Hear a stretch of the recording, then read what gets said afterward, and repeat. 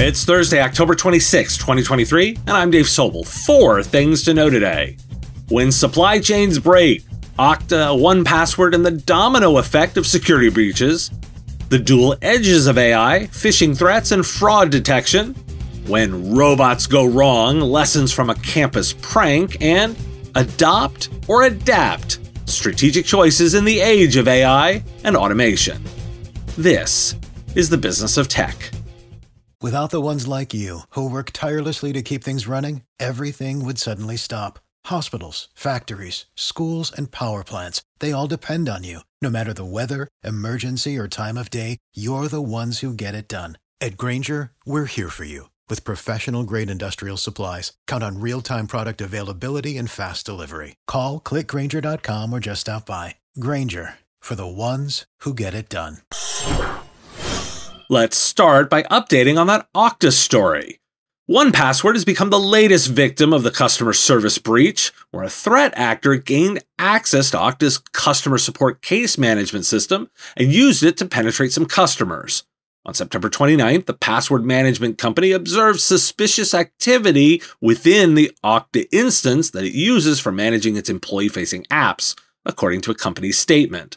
The activity was quickly terminated, and while it didn't detail the extent of the infestation in employee apps, it did say that no user or employee data or other sensitive systems were compromised. Do you think you're alone in feeling overwhelmed by standards? Many defense contractors are falling behind in meeting the upcoming cybersecurity standards set by the Cybersecurity Maturity Model Certification, or CMMC. A study commissioned by CyberSheath reveals that defense contractors are not meeting the CMMC standards, and the average score submitted by contractors has barely improved.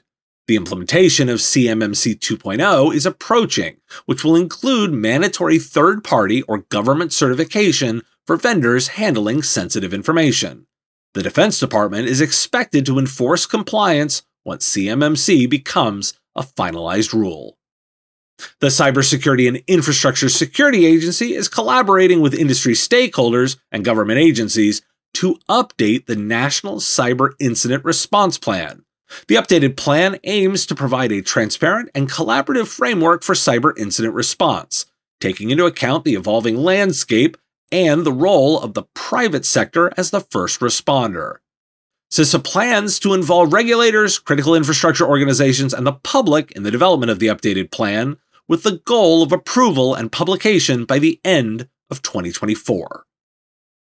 Why do we care? If you ever need a supply chain example, 1Password gives you one.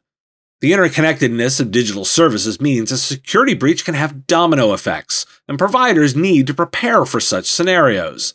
Even if one vendor assures no data is compromised, any lapse could weaken the larger security chain. Vetting vendors for cybersecurity measures and having contingency plans for multi-level breaches should be standard practice. The news about defense contractors struggling to meet CMMC standards illustrates the complexity of adhering to cybersecurity frameworks. With the implementation of CMMC 2.0 approaching, providers in the defense sector or serving clients who must adhere to the standards need to double down on compliance efforts. The introduction of third-party certifications elevates the issue from a checkbox exercise to one with serious legal and financial ramifications. And remember, another call for input. Since providers often act as the first responders during cyber incidents, their feedback could shape policies that are more practical and implementable. Staying involved in these policy discussions not only aids in better preparation, but may also offer early insights into forthcoming regulations. According to IBM research, ChatGPT is already capable of writing convincing phishing emails, raising concerns about the potential for hackers to exploit AI tools for cyber attacks. In an A/B testing experiment, 11% of employees fell for a ChatGPT written email, while 14% fell for a human-written phishing email. Although ChatGPT lacks emotional intelligence, its ability to generate phishing emails quickly is worrisome for cybersecurity. While safeguards are in place, social engineers have found ways to work around them. And insurance companies are increasingly using AI to combat fraud, with nearly 60% already utilizing AI for this purpose. The rise of deepfakes and manipulated images has posed a new challenge, prompting the development of software tools to verify the authenticity of images. While current AI tech delivers some fraud alerts, developers are also exploring generative AI systems to assist those investigators. However, challenges remain in terms of data availability, regulation, and the need for transparency and explainability in AI systems. Why do we care? AI good and bad at the same time. Considering AI-written phishing emails are nearly as effective as human-written ones, providers need to ramp up education and detection measures. It's not just about installing spam filters, it's about that continuous education and advanced monitoring tools that can adapt as fast as the threats do. The increased use by AI by insurance companies to detect fraud is a two-edged sword. On one hand, it offers an additional layer of scrutiny that can be beneficial in assessing risks and detecting those fraudulent activities. On the other, the challenges of data availability, regulation, and transparency still need to be addressed. It's why offering not just technological, but also regulatory expertise is the critical insight for value. Oregon State University experienced a panic over a fake bomb threat involving autonomous food delivery robots. The university issued a safety bulletin advising students to avoid all robots on campus. It was later revealed that the threat was a student prank and the person responsible was apprehended. The company behind the robots clarified that the threat was a social media joke. And despite all the confusion, the story I found this in highlighted the sympathy students had for the robots who were just trying to do their job.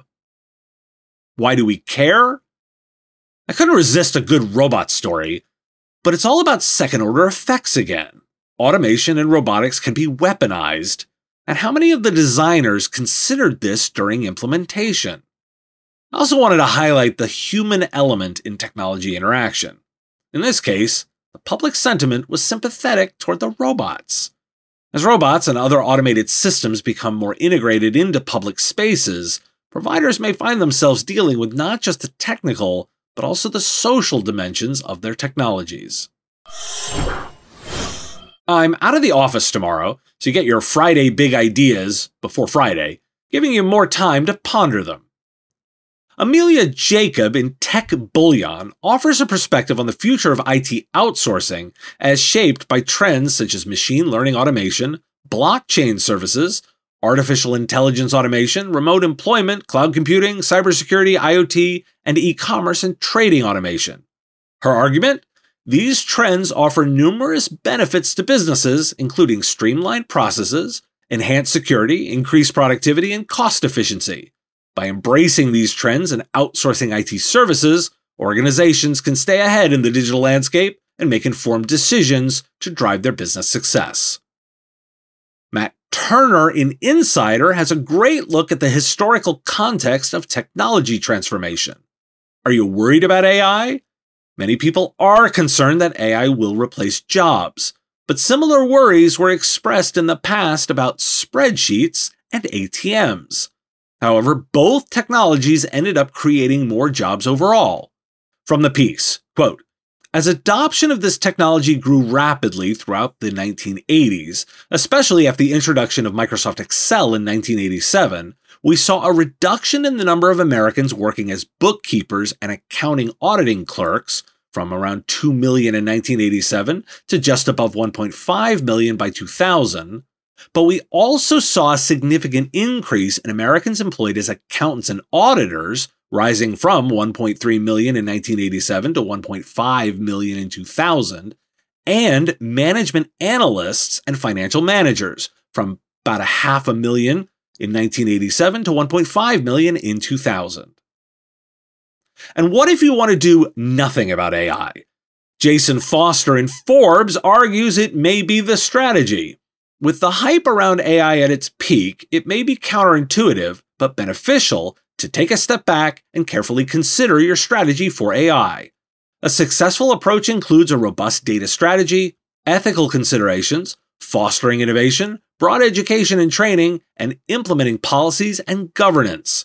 Starting small with prototypes, collaborating with co-pilot tools, and choosing problems that actually require AI can help you get started without feeling overwhelmed. By thoughtfully integrating AI, aligning with ethical principles, and embracing a new model of development, you can drive meaningful transformation through AI application. Why do we care? As well-rounded technologists, understanding history gives perspective. This has happened before. As automation can handle mundane tasks, the need for skilled professionals to manage, interpret, and secure these systems will grow. The focus could shift further from task execution to strategy and analysis, just as it has done in the past. Jason Foster's argument is a cautionary note against diving headfirst into AI without a solid strategy, and how the strategy is the key deliverable. This is particularly relevant for providers who might feel the pressure to adopt AI hastily due to market hype. A methodological, needs-based approach is more likely to yield benefits than a rushed one. And then, a successful AI implementation involves much more than just technology. That includes data governance, ethical considerations, and human talent. And you should deliver that all to customers. Gazinta Mobius can make your life easier through accounting automation. Tired of inputting your invoices, expenses, and inventory from ConnectWise Manage into QuickBooks Online? Gazinta Mobius reduces your data entry to the click of a button. Did you know that the average MSP spends 10 hours manually inputting accounting data each week? With that time, you could implement process consulting with Eureka Process, run a D&D campaign, or catch up on a month's worth of the business of tech. They now offer an onboarding package providing direct support for quick resolution and regularly release new features. Gazinta is a family-owned company dedicated to making software suck a little less each day. Visit them at gozynta.com.